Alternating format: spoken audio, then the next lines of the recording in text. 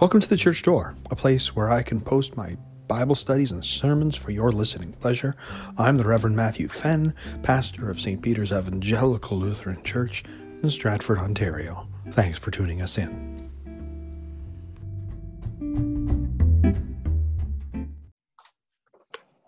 All right. Welcome to lesson number 13.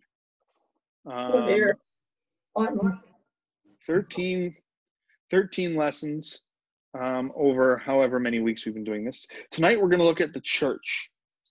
So we're over halfway through this thing. Halfway? Over halfway. Way over half. No, let's see. Just to give you a sense of the future here. We got the church today. And we should probably talk about the ministry. We're going to touch on it a little bit. We'll wait on that. So we'll talk about the ministry when we talk about confession and absolution. That's a good place to put it.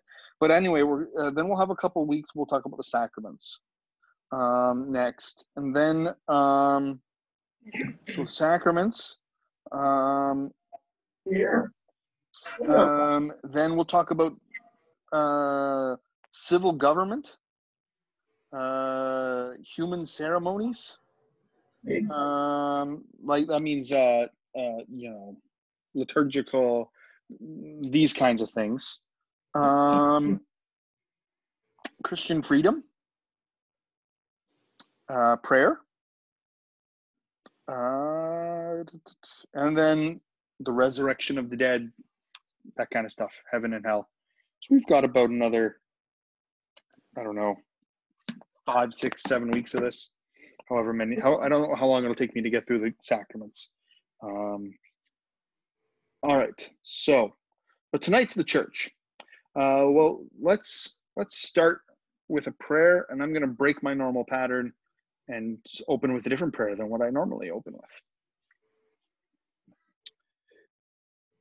Gracious Father, we pray for your holy Catholic Church. Fill it with all truth, and in all truth with all peace. Where it's corrupt, purify it. Where it's in error, direct it. Where anything is amiss, reform it. Where it is right, strengthen it. Where it is in want, provide for it. Where it's divided, reunite it, for the sake of your Son, our Savior, Jesus Christ. Amen. Amen. Amen. All right.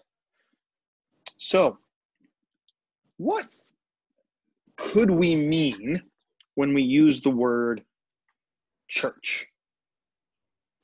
Body of believers. The body of believers. Okay, you're jumping a tad bit ahead of what I want. The building.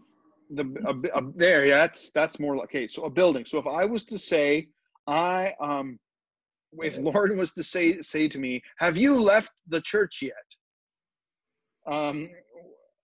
She's asking me, have I physically left the building? Right? Okay. How is church being used if somebody said to you, how was church today? The service. The service. If you say, I belong to the Lutheran Church. A denomination. Denomination. If you say, the church is full of hypocrites. Correct.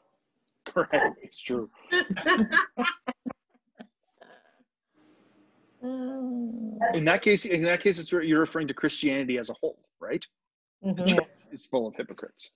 And if I say, you're members of St. Peter's Lutheran Church, you're referring to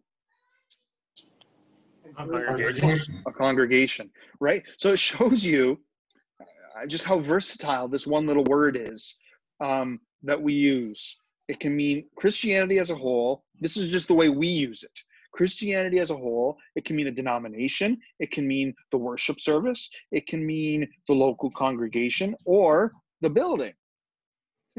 That's just how we in English use the word church. I just think that's interesting to see this, to put out there, just how we use this word very differently. And so you can see with at least 5 definitions that I was able to think of, that when you see the word church in the Bible, you have to ask, well, then what does this mean? Right? And so we're going to look at that a little bit. So we need to know, like, what is the church in the biblical sense, in the Christian sense? What is the church, and where is it, and what's it, and how do we distinguish the true church from the false church, and this kind of thing. You're getting a delay overlapping. I'm getting what? A delay overlapping. Oh, there's a delay? Yeah. Oh. You're up twice. Bob and Pat, you are in view twice on our screen. So you might be hearing it twice. Yeah. Oh, yes. Oh, we are. Yep. Yeah, that's okay. Okay, I'll get out of one of them. Get out of one of them. All right. Okay, so this is interesting. The English word for church comes from the Anglo-Saxon. It's in the Scottish language, it's Kirk. Yep. And in German, Kirche. Right? Same root. Kirche. Kirche. Right? English, it's the same thing, except for we stopped pronounce. We pronounce the ch with a soft instead of a hard. Like we don't pronounce like Bach, right? If you pronounce church with a Bach, it'd be Kirk, which would be much closer to Scott and the German and the Anglo-Saxon. All right, so that's what the word comes from. The Anglo-Saxon word comes from the Greek word kuriakos, which means belonging to the Lord or the Lord's house. So it's kind of funny. People say the church is not the building. Well, linguistically it is. Linguistically speaking, the English word church directly refers to the building. That's just like the English word. It originally refers to the building, the Lord's house. But the Bible wasn't written in English, and you guys know that. We don't have any King James onlyists here who believe Jesus spoke with Shakespearean English. The Greek word, how many of you know what the Greek word for church is? This is commonly known. Isn't it ecclesia? It is, ecclesia, right? It's where we get our word ecclesiastic, ecclesiastes, ecumenical, ecclesiastical, yeah. In French, it's église. Église, right? That's right. So that's ecclesia. It comes from, it's 2 words put together. Ek, which means out of, or from, and kaleo, which means to call out. That's what the word means, to call out. In the New Testament and the Septuagint, what's the Septuagint? We've covered this in other classes. Septuagint. Septuagint is the Greek translation of the Old Testament done by the Jews. All right. And it was done before the New Testament, 250 BC in Alexandria in Egypt. The Jews translated the entire Old Testament into Greek. And that's the version that the New Testament always quotes. The New Testament doesn't quote the Hebrew, it quotes the translation, as you expect, because it's the New Testament's not written in Hebrew, it's written in Greek. Anyway, so the New Testament and the Septuagint translate a Hebrew word, kahal, which means assembly, congregation, those called out, gathered, congregated. And so you'll see this, if you read through the Old Testament, you read through your Exodus or your Numbers, it'll say the whole assembly, right? The whole assembly gathered at Mount Sinai, right? In Greek, that would say the church. The whole church gathered around Mount Sinai. And in the Old Testament, Israel is called the Church of the Lord, the assembly of the Lord. And if you look in the Old Testament, you get 4 stages to this. 4 things that are involved in this Old Testament assembly of the Lord. You get, I'm going to write them over here for you people with computers. First, you get it's called by God himself. It's convoked. The assembly is called by God. Okay. Second thing that you see in the Old Testament, that God is present. He's present in the assembly. So think of the mount. So who told the Israelites to go to Mount Sinai? God did, right? He called the assembly, and God was present there. He was on the mountain, right? The next thing that happens is God speaks, right? And the third thing that happens is a sacrifice and a meal.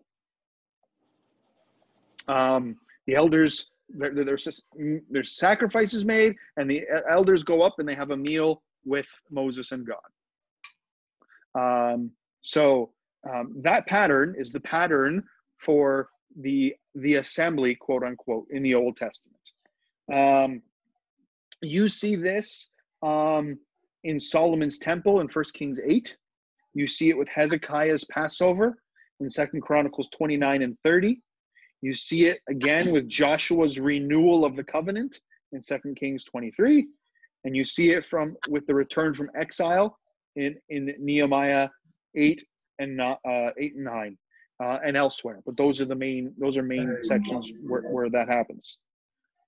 So then that's how it's used in the Old Testament. In the New Testament, this refers to the New Testament's churches, the early Christians gathering together around the Word of God and the Lord's Supper.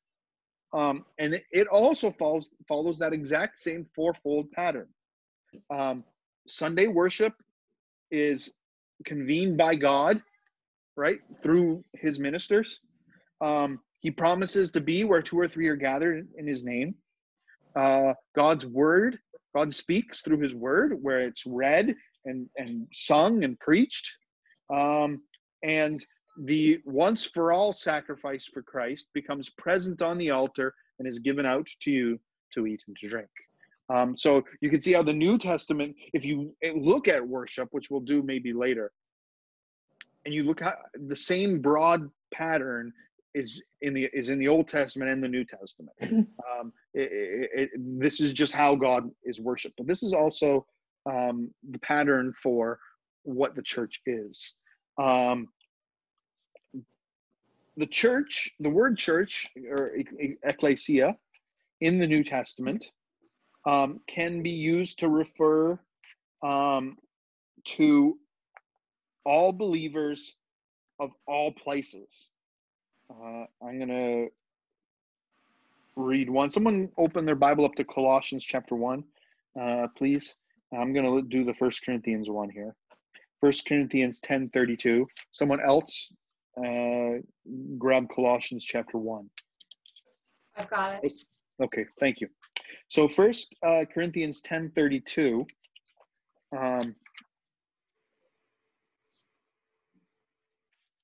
Reading from the ESV.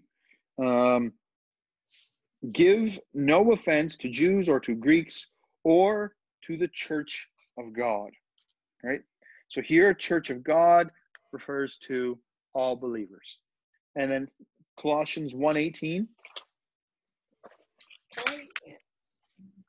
He is the head of the body, the church. He is the beginning, the firstborn from the dead, that in everything he might be preeminent. Great.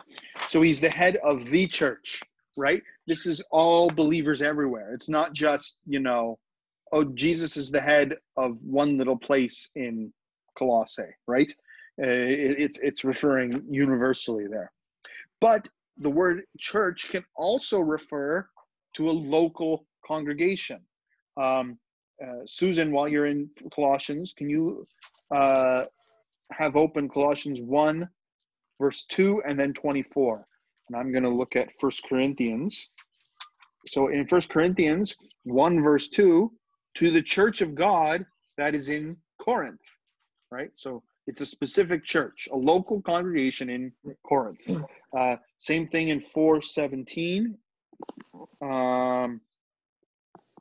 This is why I sent you, Timothy, my beloved and faithful child in the Lord, to remind you of the ways in Christ as I teach them everywhere in every church.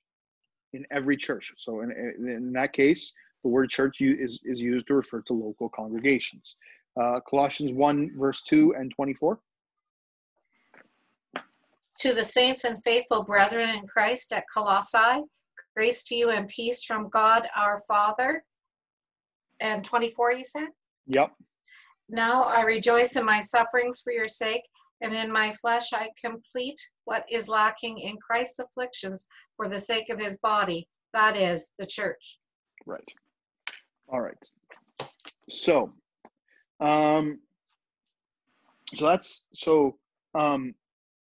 we saw, so that shows you in the New Testament that the word church is sometimes used to refer to all Christians and sometimes just used to refer to local congregations.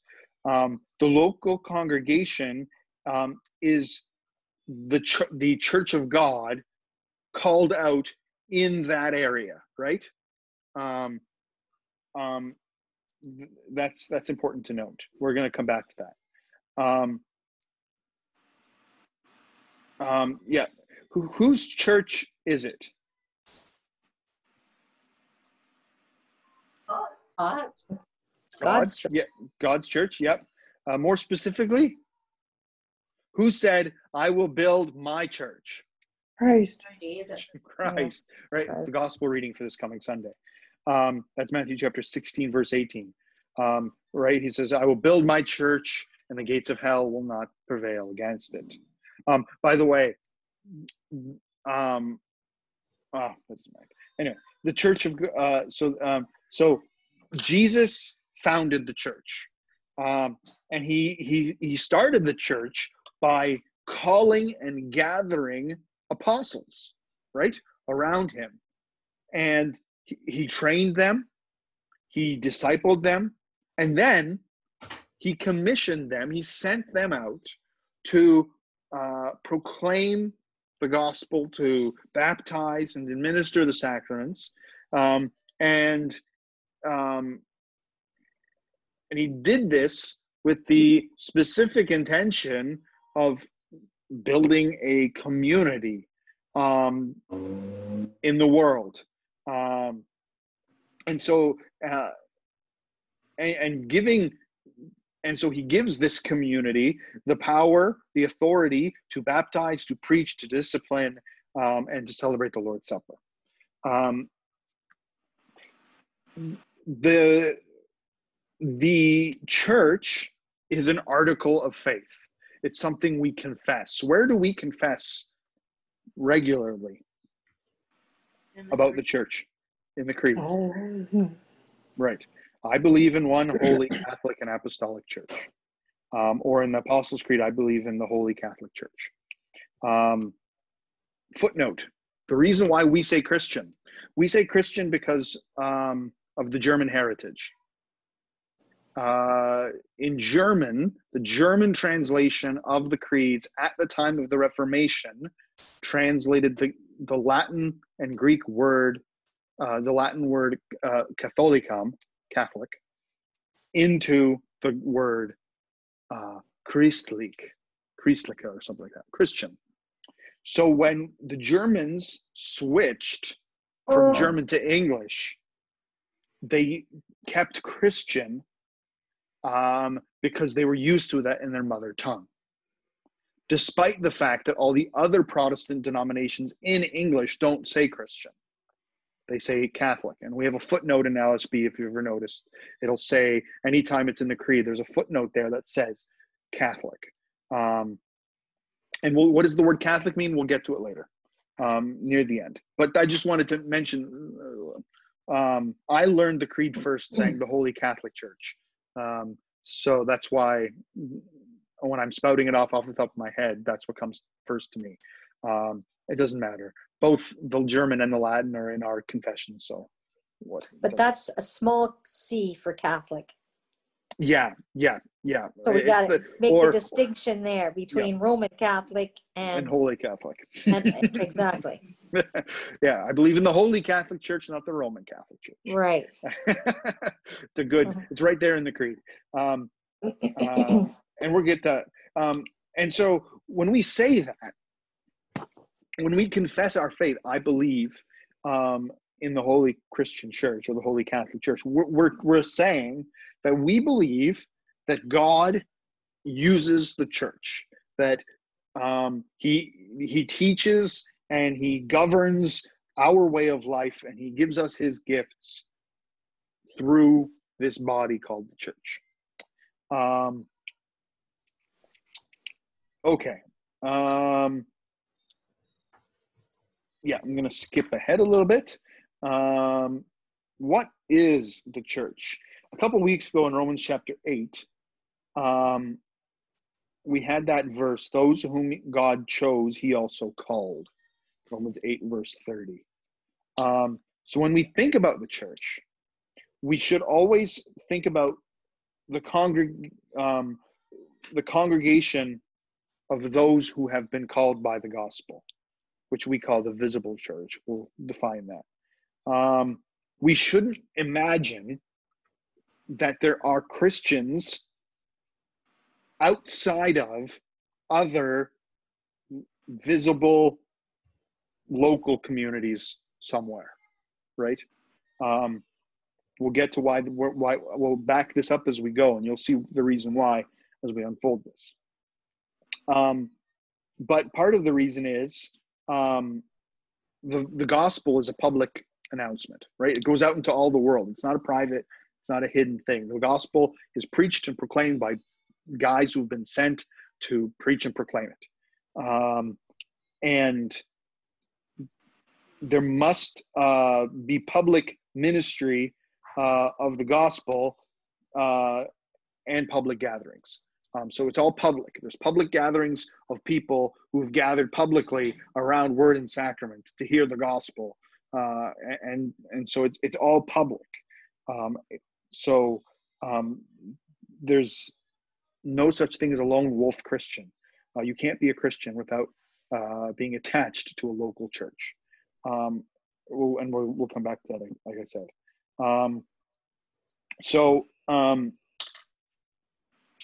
A key verse that we, it's a body of believers, yes, but I'll get there. But the body of believers only become believers because they've heard the gospel in a physical location from somebody preaching it to them or administering the sacrament to them. You can't be a believer without the church, without a local community of people who've come together. How will they believe unless he has been sent, which I preached on a couple weeks ago. But we'll unfold this. One of the key texts here, very key text about the church, is Ephesians chapter 2. I have a volunteer for the 4. Ephesians chapter 4, not 2. Ephesians chapter 4. 1 through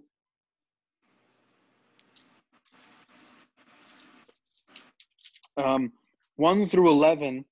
I want to read verse 12 because the translation is wrong. 1 through 11. Someone read Ephesians 4, 1 through 11. I'll read verse 12 to correct the translation.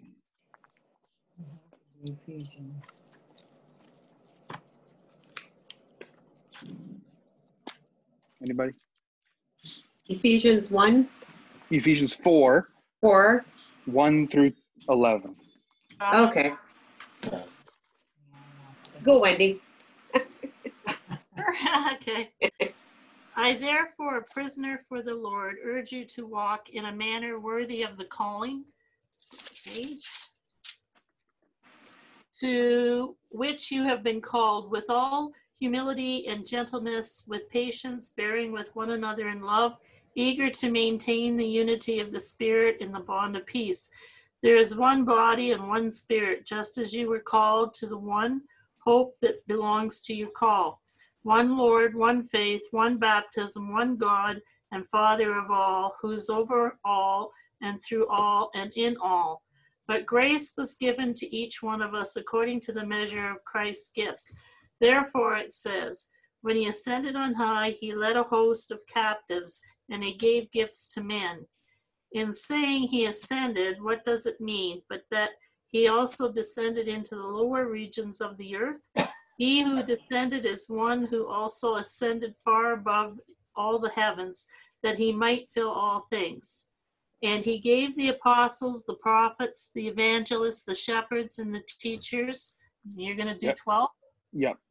To equip the saints, comma, for the work of the ministry, comma, for the building up of the body, until we all attain to the unity of the faith and knowledge of the Son of God, to mature manhood, to the measure and stature of the fullness of Christ.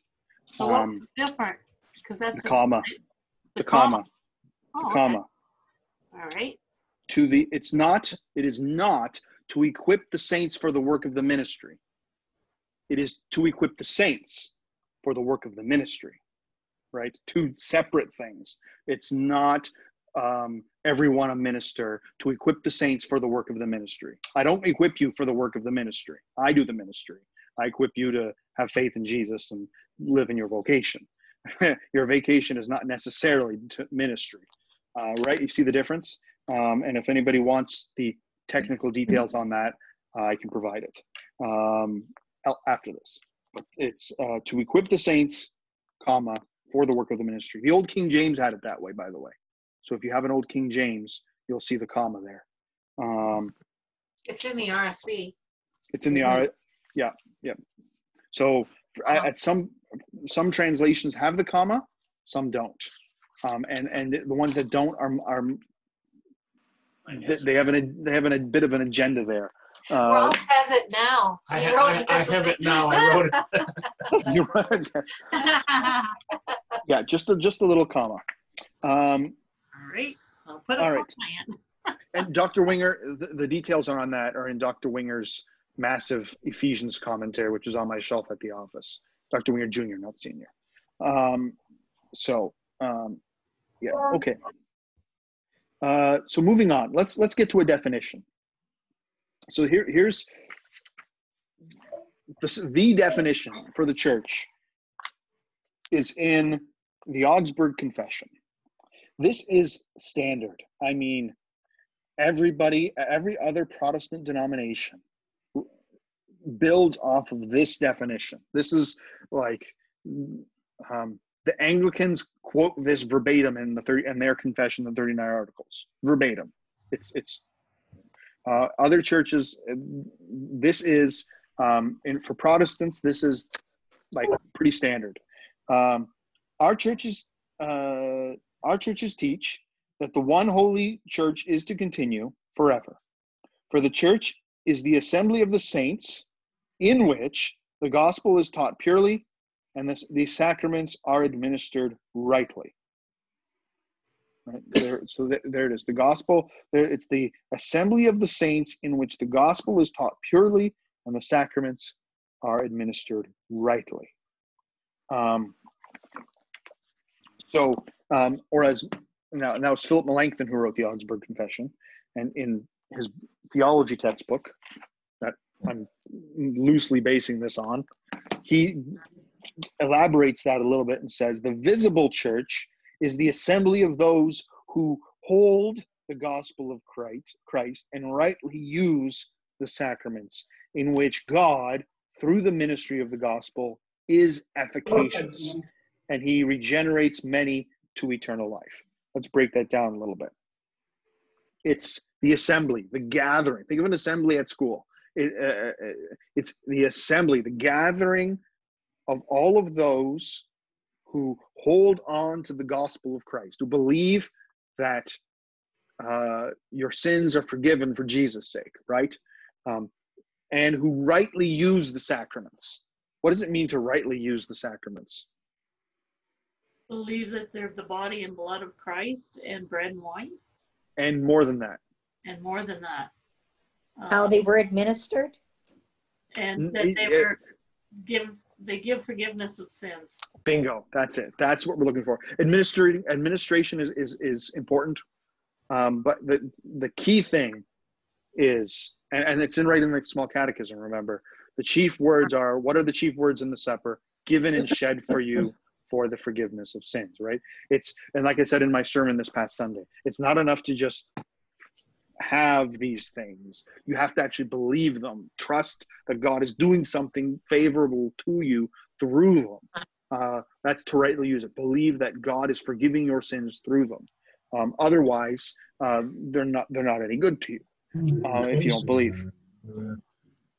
And so that's what Melanchthon said, in which the ministry of the gospel is seen, and God is efficacious through it, which means God's working as your minister, be it me or someone else, preaches the gospel and administers the sacraments.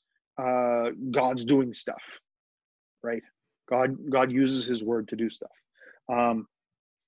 So we say that all believers and only believers, properly speaking, are members of the church. That's what we call the invisible church. Why do we call that the invisible church? Until somebody is a Christian. You can't always tell if somebody's Christian because it's hard to see faith, right? So what if we can't see their faith? What do we judge them by? Their works. Their works, their actions. What else? Their confession, what they say, right? They say, I'm a believer. I believe Jesus died for my sins. And we judge them based on their actions, true, and also their confession. So because we don't know who truly has faith and who's just faking it, we call that the invisible church. But what we say is, wherever the gospel is, we know wherever the gospel is and the sacraments are being administered properly and used correctly, there we know that some people in attendance are true Christians, right? That's because God's word does what it says. That's how you can tell where the church is. We're going to get to that a little bit more. So the church is the people of God because these are the people, and because these are the people who are visibly gathered around the means of grace, which are also visible. And so the church is, by its very nature, a visible community. Even though we don't know who believers are,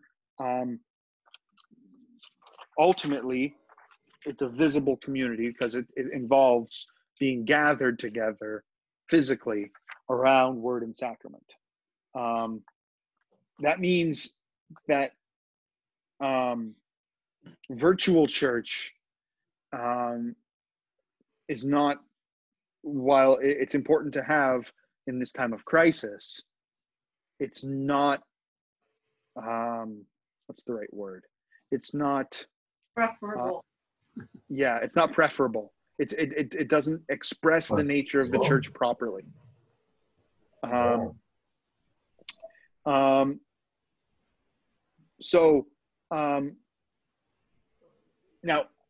in the church, in our local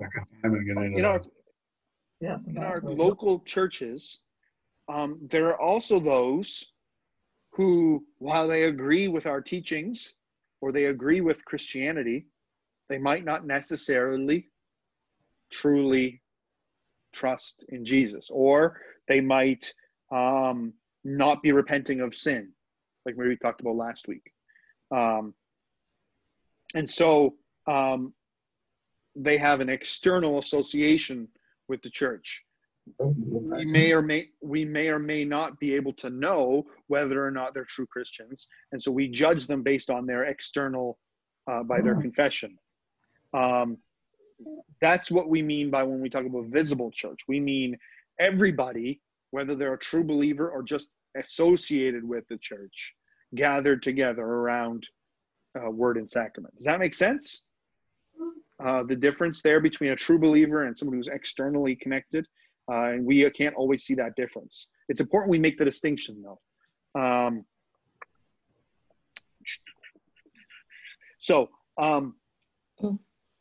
The local congregation is the whole church. Remember, we talked it's the whole church in a particular space and time.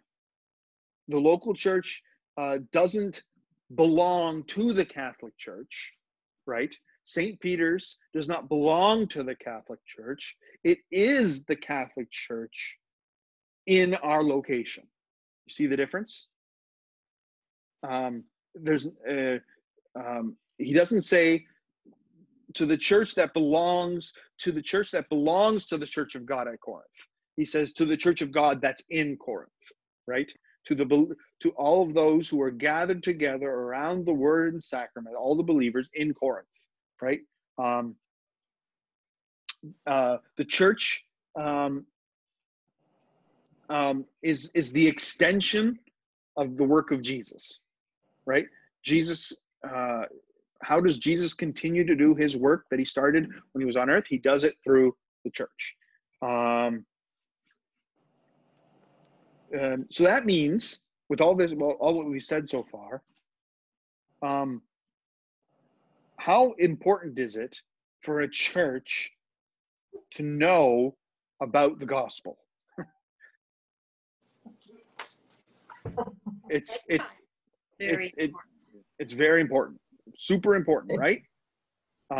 If a church does not know about the gospel, the promise of forgiveness of sins freely for Jesus' sake, we have problems, right?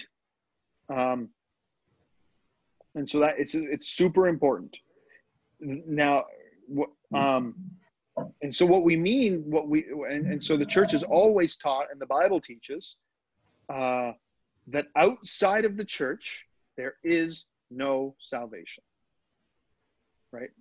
You might have heard the old Latin phrase, extra ecclesiam nulla salus. Outside the church, there is no salvation. Acts 4:12, there's not another name given under heaven by which men must be saved. The church is what was established by Jesus. The church, how will they believe in Jesus without preachers? How will they preach unless they're sent? So now we're not talking about a specific denomination, right? We're talking about local communities of believers throughout the world. Without the church, there is no salvation. You can't wander off and just do your own thing and be a lone wolf Christian. It just doesn't work that way. If you're a lone wolf Christian, how are you going to get the Lord's Supper? Right? How are you going to baptize? Right? So how are you going to hear the word preached to you? So outside of the church, there is no salvation. But in the church, God works. He's efficacious. He, through the voice of the gospel, as we read it, hear it, ponder on it, we are moved by the Holy Spirit, who works with us to give us faith, to renew us, right? Because Romans 1:16, I'm not ashamed of the gospel, for it is the power of God unto salvation to all who believe, right? What about other denominations that don't have the proper understanding of the sacrament? Good question. Good question. Do we have, where in my notes do I cover that? I'm trying to see where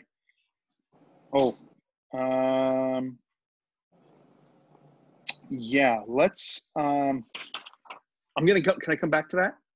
Sure. Because It's a good question, Melanchthon dealt with it later, and so in my notes, it's later in my notes. But we will get to that, and he has a good answer on that, and so we'll get there. You can skip that. How do you get into the church? No, I said, what if there's no church? In the area. In the area. What if there's no church? Do you know of an area that does not have a church? Where I grew up, there wasn't. Was there a Catholic? There was no church of any denomination whatsoever. 15 miles away, and we would have had to go with riding on our horses. Wow, 15 miles away. So there's no Catholic church, no Anglican church, no Presbyterian church, nothing. No. Wow. So you're saying I couldn't be saved then? No. Well, what did you do instead? I didn't do anything. I didn't do anything because there was nobody to lead us.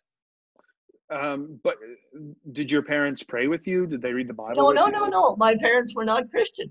Well, then you can't be a Christian without the church. That's what I mean. You need if you're a Christian and you find yourself in that situation, what do? Well, you pray and you read the Word and you do it as a family until such time as you can connect. We had neighbors that were Christian.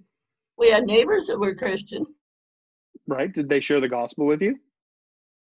Oh, but they were Christian because of background, and they read their Bibles and that sort of thing. And there was no church. They couldn't go to church. Right. I think there's probably lots of places where there are no churches, even today. Right, but think about the fact that they had a Bible. They had a Bible. Who produced the Bible? Who paid? Who translated it? Who paid for it to be sent out? Who? I have no clue. I have no clue. The church, right? Christians in local congregations translated that Bible, who then made put it in a bookstore somewhere. So even tangentially, you need the local. There is no salvation outside of the church. We have to be careful with what God has said in His Word, and what He doesn't tell us. Can God save outside the church? Yes. Yeah, absolutely. He's God. He can do whatever He wants. Right? Well, that's what happened with Paul. Right. But in Scripture, does he promise that? Does he promise that he's going to do that? No, he does not say he's going. He can, and sometimes he does, but it's not a sure. But where has he promised salvation will always be? Church. Where 2 or 3 are gathered in His name. Where 2 or 3 are gathered, right, in His name. Where He is, yes. But Dale makes a good point. Where 2 or 3 are gathered. And what did we say the definition of the church is? It is a visible gathering around the Word and the sacraments of Christians. Now, if you don't have, some of this is blending into a discussion on the ministry, which we'll come to later.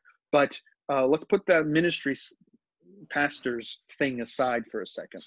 And if you have no church, and there's 2 or 3 of you, and you get together and you read the Bible and pray, you are the church. You are the church. That's by definition. Now, in China. That's what happens in China. Absolutely. Now, if you do that because you don't like any of the other churches in your area that are across the street from you, now that's a completely different set of problems, right? That's a different issue. But here we're talking about the specific situation where there is no church, no physical congregation, no building, no group of believers. Well, then you gather 2 or 3 together and you pray together. You are the church. If you're by yourself, you read your Bible, you are the church. Just like the Jews in exile, right? What did Daniel do when he was in exile? Well, he turned towards Jerusalem 3 times a day and prayed, right? That's so there's those situations are true. But when we say there is no salvation outside of the church, what are we trying to protect?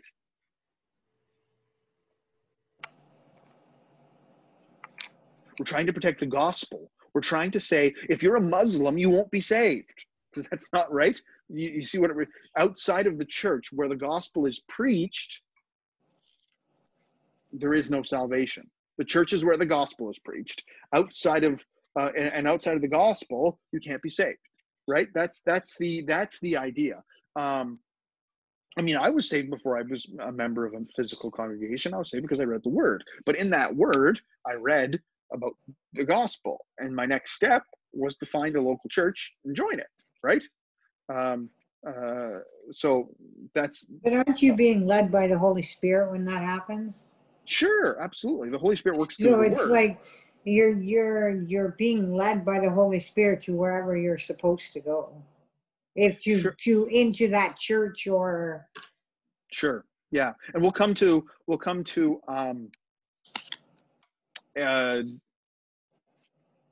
picking churches and such. Not quite picking, but yeah.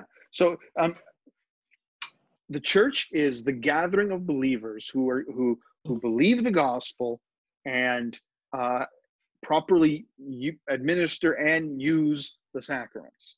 If you can't have the sacraments because you don't have a minister, are you not the church? No, if you have the gospel, and any Christian can baptize. So you can have baptism, you can have the gospel, and you can have the word if you have a Bible. And so in that case, you can be the church. What about denominations which don't have baptism or the Lord's Supper? Salvation Army does not have baptism or the Lord's Supper. Are they the church? I think so. Based on our definition. I don't know. It's a very tricky answer. But you can see it's the definition does not, it's not an immediate, the definition says where the gospel is correctly preached and the sacraments are rightly administered. What if the gospel is not correctly preached? Right? That's what Dale was saying. We're going to get there. So there's some question. There's the definition has other questions which pop up. How do you get into the church? Oh, there's another question. I was just going to say that they think that they're doing it right. Yeah. You know, that's where it's muddy that way, because we think we're doing it right. The United think they're doing it right. Pentecost thinks they're doing it right. Right. We all have those little things that keep us apart from being one. Right. So who are we? Exactly. Good question. That good question. Absolutely great question. Let's get there. Let me rattle through some of this so we can get to it. Seems like that's where you guys are interested. Acts 2:38. Repent and believe the gospel and be baptized. That's how you get into the church, right? Ordinarily speaking. Repent, believe the gospel, be baptized. Infants. What about infants? We'll get there when we talk about baptism. The church's life. This is important. Where is the church? Now we're getting on to the question where you're asking. Where is it? Let's start with Acts 2:42. Very important text. The church is known by noting carefully what it does. And note what the church does in Acts 2:42. Mm-hmm. And they devoted themselves to the apostles' teaching and the fellowship, to the breaking of bread and the prayers. Depending on how you interpret the verse, you can see 4 things or 3 things there. It could be 3 things: the apostles' teaching, fellowship, which is the breaking of bread, fellowship, koinonia, communion, same word, the communion, which is the breaking of bread, and the prayers, or you could be four things. The apostles' teaching, fellowship, breaking of bread, and prayers. Doesn't matter either way. But you see that. So the church is where you're devoted to the apostles' teaching. It's where, assuming four, you have fellowship with the other Christians who also have fellowship with God. It's where you have communion, where you break bread, and it's where you pray. So the church is known from where it is. When we ask this question, where is the church? And when we get onto this topic of the church, and you talk to other Christians about it, invariably you're going to run up with apostolic succession, with the idea that the true church is a specific bishop who ordained another bishop, who ordained another bishop, yada, yada, yada. And you got to be connected to these guys. They're the right link, the right chain, right? Or else you're not in the true church. To put it even more simply, you have to be connected with the Pope in Rome, or you have to be connected to our group, or else you're not truly Christian. When this is done like this, they're doing it because they're imitating human governments, where you have a king. And if you're in France, you're a subject of the King of France, right? Or if you're in the United States, you're subject to Congress or something, the council. But faith does not rely on the authority of the church, but on the voice of the gospel. That's super important. The church is bound not to specific groups of ministers, but we're bound to the gospel. And so because in order that the gospel may be preached, God raises some men up to be apostles and evangelists and teachers and that kind of thing, as we read in Ephesians chapter 4. But if the minister or if the bishop teaches things that are contrary to the gospel or to the apostles' doctrine, then what do?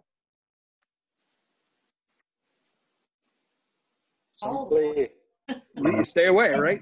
Galatians chapter. Show them in the Bible where they're wrong. Well, yeah, or more likely just leave. You're not right. Galatians chapter 1. If anybody should teach to you a gospel different than the one I taught to you, let him be accursed. Paul says it twice there. So you don't have to listen to bishops who deny the gospel or who don't teach what the Bible teaches. And why is this important for Mr. Philip living in the 1500s? Because of the Reformation. Luther was excommunicated and trying to be killed. Right, because this is the claim. The claim is always going to be from Rome and from the Orthodox to us. You're not a church because your pastor was not ordained by a bishop who came from Rome, right? You don't have the Lord's Supper. You don't, right? That's what they're going to say. This is where all the marbles are. When you come into any discussion with a Roman Catholic this is what everything just boils down to, is this question. So when we don't call ourselves Lutheran, ourselves Christian. Well, we call ourselves Lutheran because that's the name that was given to us by our opponents, and so we wear it as a badge of honor. Luther just wanted to be called Christian or evangelical. We can't call ourselves evangelical because that term is used by other people. Some people prefer evangelical Catholic, but that doesn't help very much either. So we've kind of stuck with Lutheran because there's no other.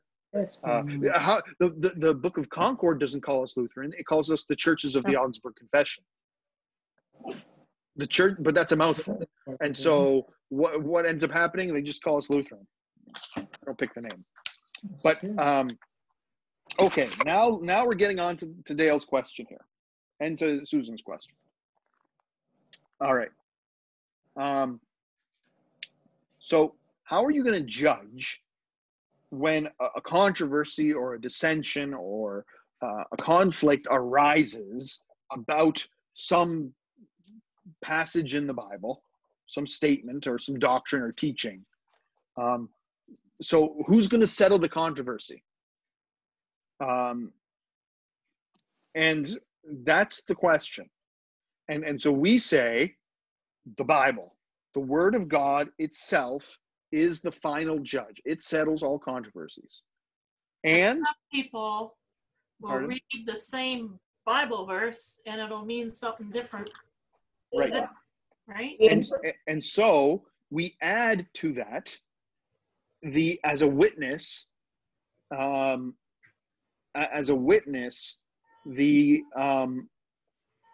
confession of the true church. That just doesn't mean our Lutheran confessions. It means that there have always been some godly pastors and teachers who've taught what the Word of God says.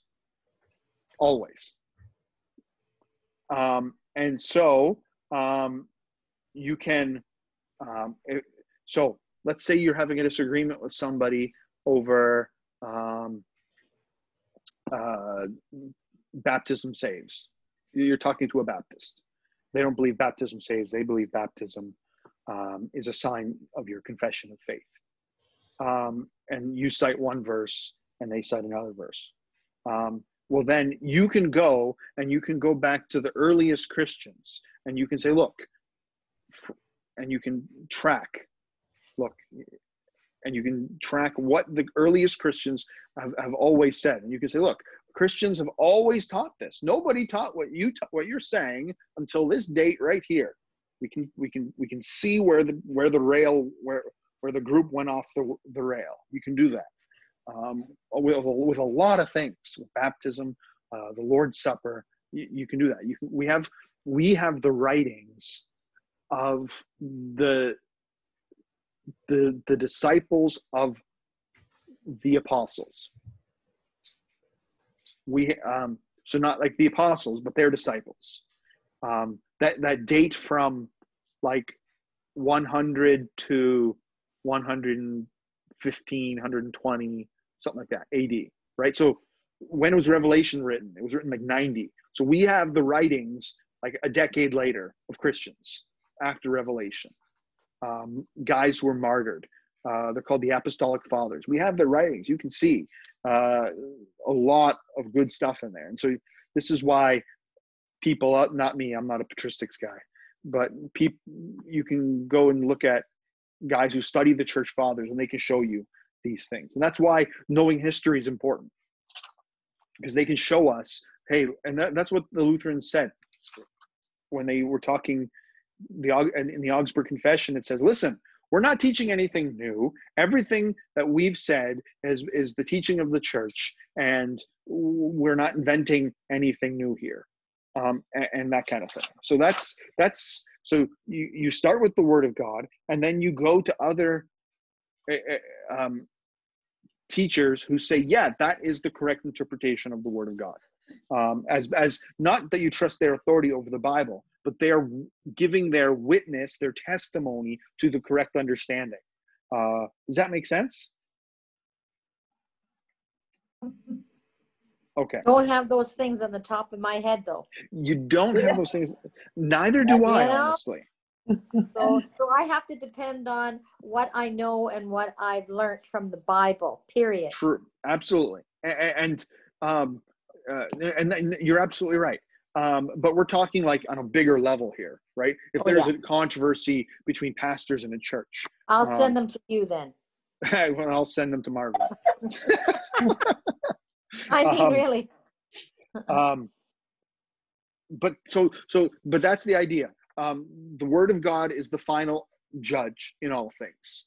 And even when you cite the authority of a church father or a teacher or a pastor, they're only giving their witness that, yes, that's the correct interpretation of that verse.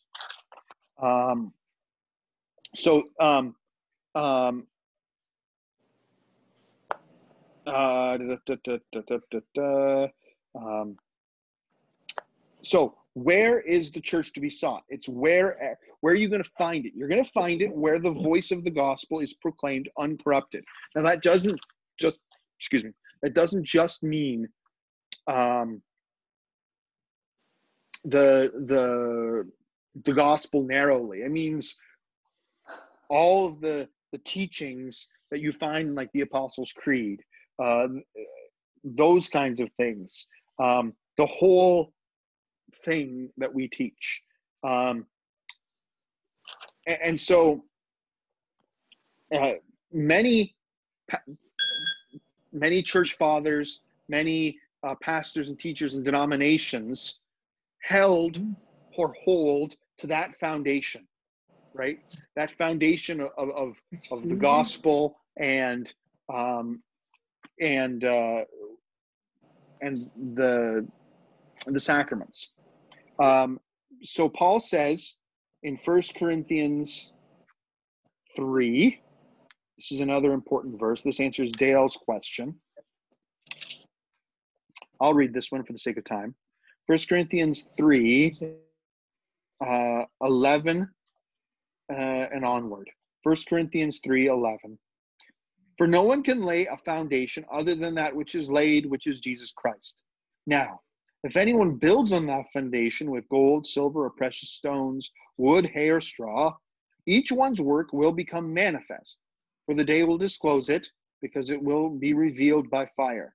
And the fire will test what sort of work each one has done.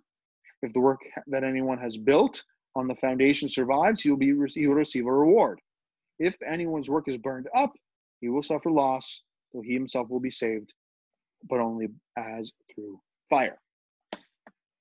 So the point here is there's lots of denominations out there. Oh, we lost the people whose answer I'm about to give. They can catch it after, I guess. So there's lots of denominations that have that foundation, right? They have the foundation of Jesus Christ. Mm-hmm. They believe in the gospel. They believe in justification by faith. This kind of thing. But they then what do they build on that? They build on that wood, hay, and straw, and it gets burnt up. But they're saved because they hold to that core foundational teaching. You understand? You see where I'm going with this? Mm-hmm. And so that means that we should look for a church in which all of the articles of faith are correctly taught. Or let me back up. So there's some people who wander around from church to church or from denomination to denomination. And they wander because they can't seem to find the perfect or the ideal church. And every church that they find has some defect of morals. Oh, these guys were mean to me. Or, oh, these guys, they have they have bad discipline, or whatever the reason is. So then, what is the reason? Or this group didn't have the kids programs that I wanted. This church, the pastor's ugly and I don't want to see his face every week. Whatever the reason is. So what is the reason why we should pick a church? We should pick a church that teaches all of the articles of faith correctly, and which preaches law and gospel, and calls upon God in prayer and invites us to join in with prayer and these kinds of things. that's what we should. That's where we should grab. Now, the further the more things you start denying, right? The more articles of faith you start denying. Supposed to be looking. The more uncertain, we become. Does that make sense? The more you start denying, the more uncertain we become. But if that foundation is still there, we know that there's going to be Christians there.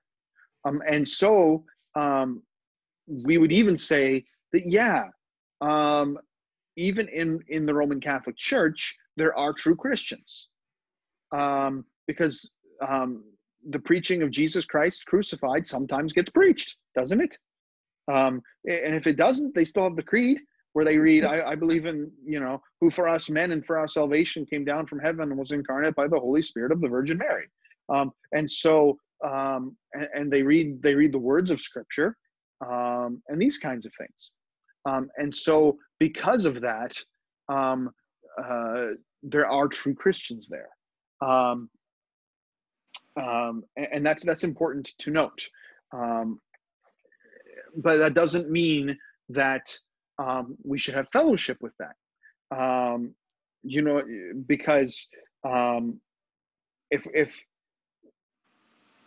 we are called to believe all of what God has told us, and this other group doesn't believe all of what God has told us, even if it's a secondary thing, and we join with them, what does that say? What does that reveal about how important what God has said to us is? Well, we're making up our own mind instead of what the Bible says.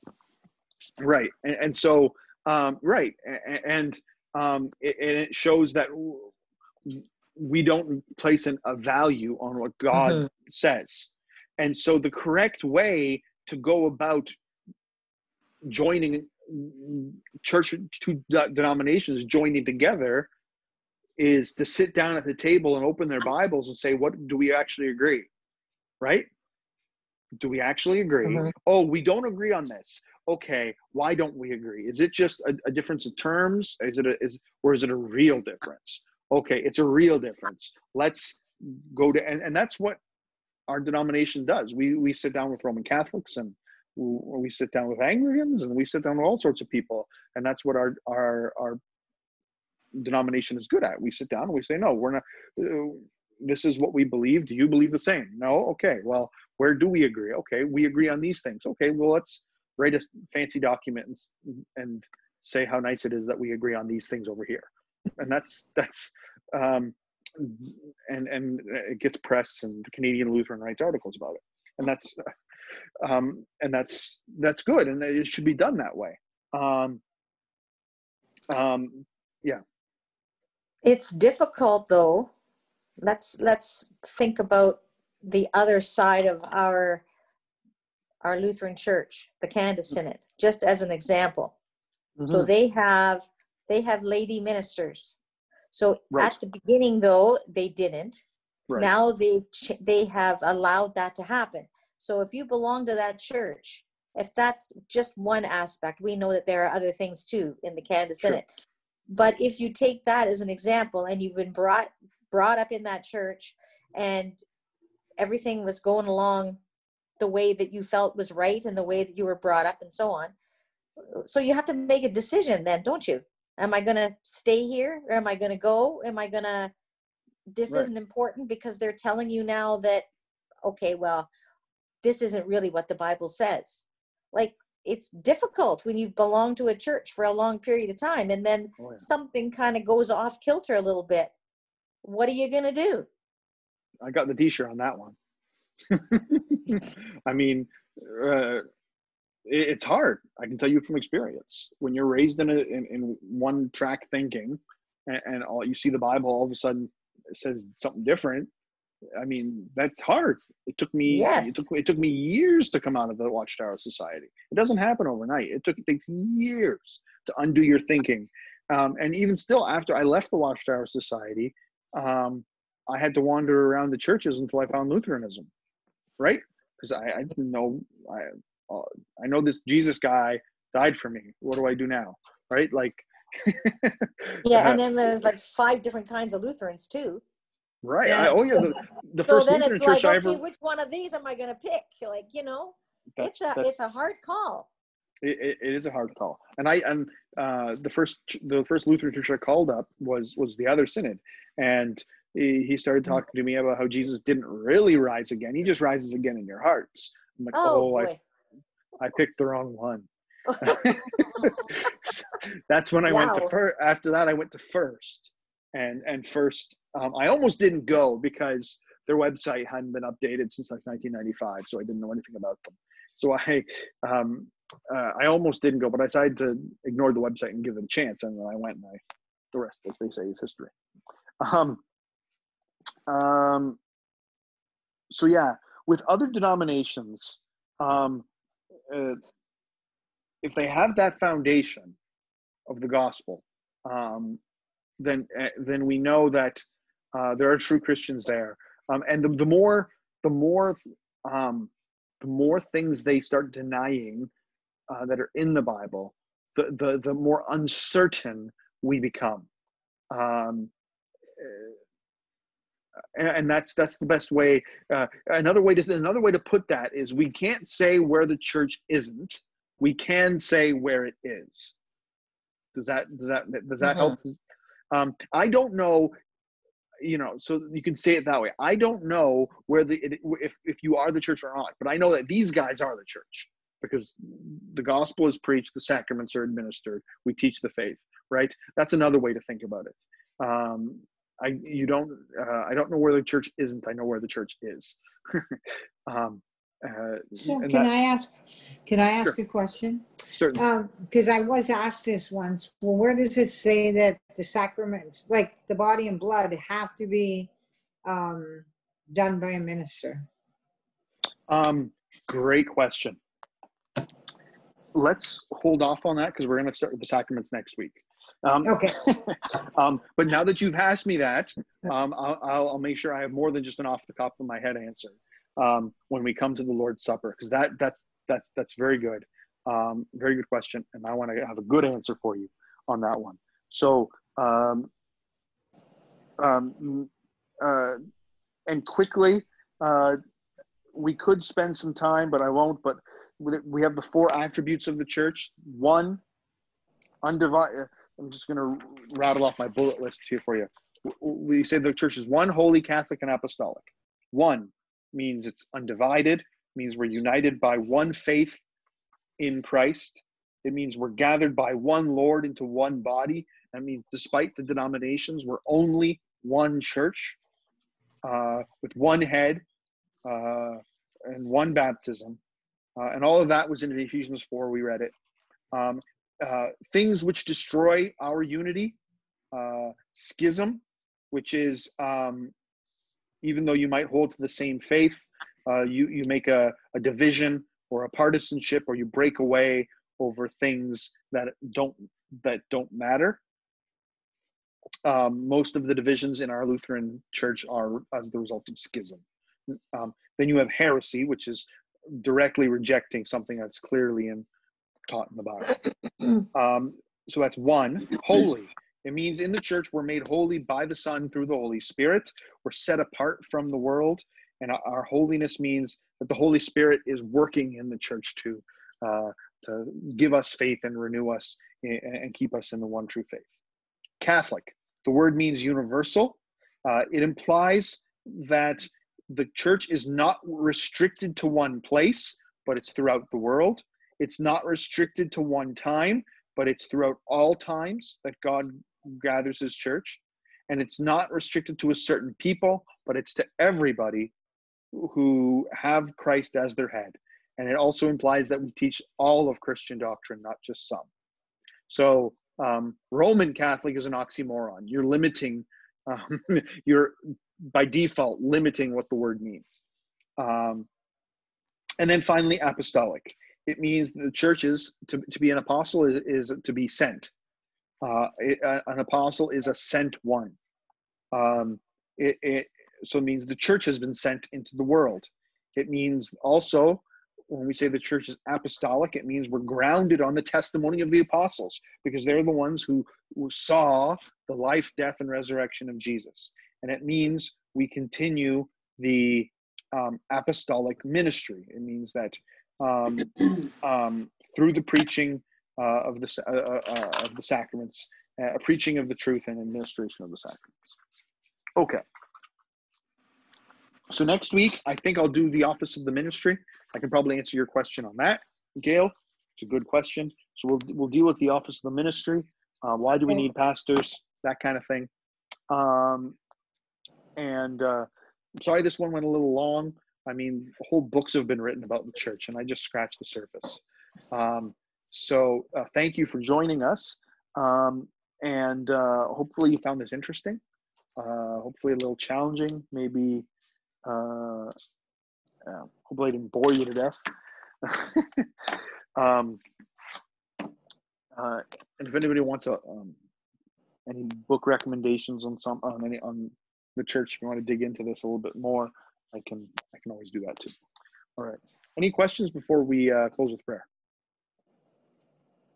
All right. Let's pray. Lord God, Heavenly Father, we thank you that you have called us out of the world and given us a home in your church. Lord, we look at the state of your church, and we agree with that hymn that we see it by schism rent asunder and heresy distressed. Lord, we have our little place in the body, St. Peter's Lutheran Church. We pray that you would make sure that in our local church that your gospel is always preached, and that we correctly use your sacraments given for us to strengthen our faith and preserve us. Lord, preserve your church throughout the world in all its branches and denominations. Preserve it and make it a home where the lost are brought to you. This we pray through Jesus Christ our Lord. Amen. Thank you. You're welcome. Bye, everybody. Thanks, Pastor. Good night, y'all. Night. Steve, I'm going to email you. Good night. Okay. Good night. Good night. Night. Night. You've been listening to The Church Door. Thanks again for tuning in. If you have any comments, questions, or feedback, you can reach me, Pastor Matthew Fenn, at revfenn, REVFENN, at iCloud.com. Look forward to having you with us again next time.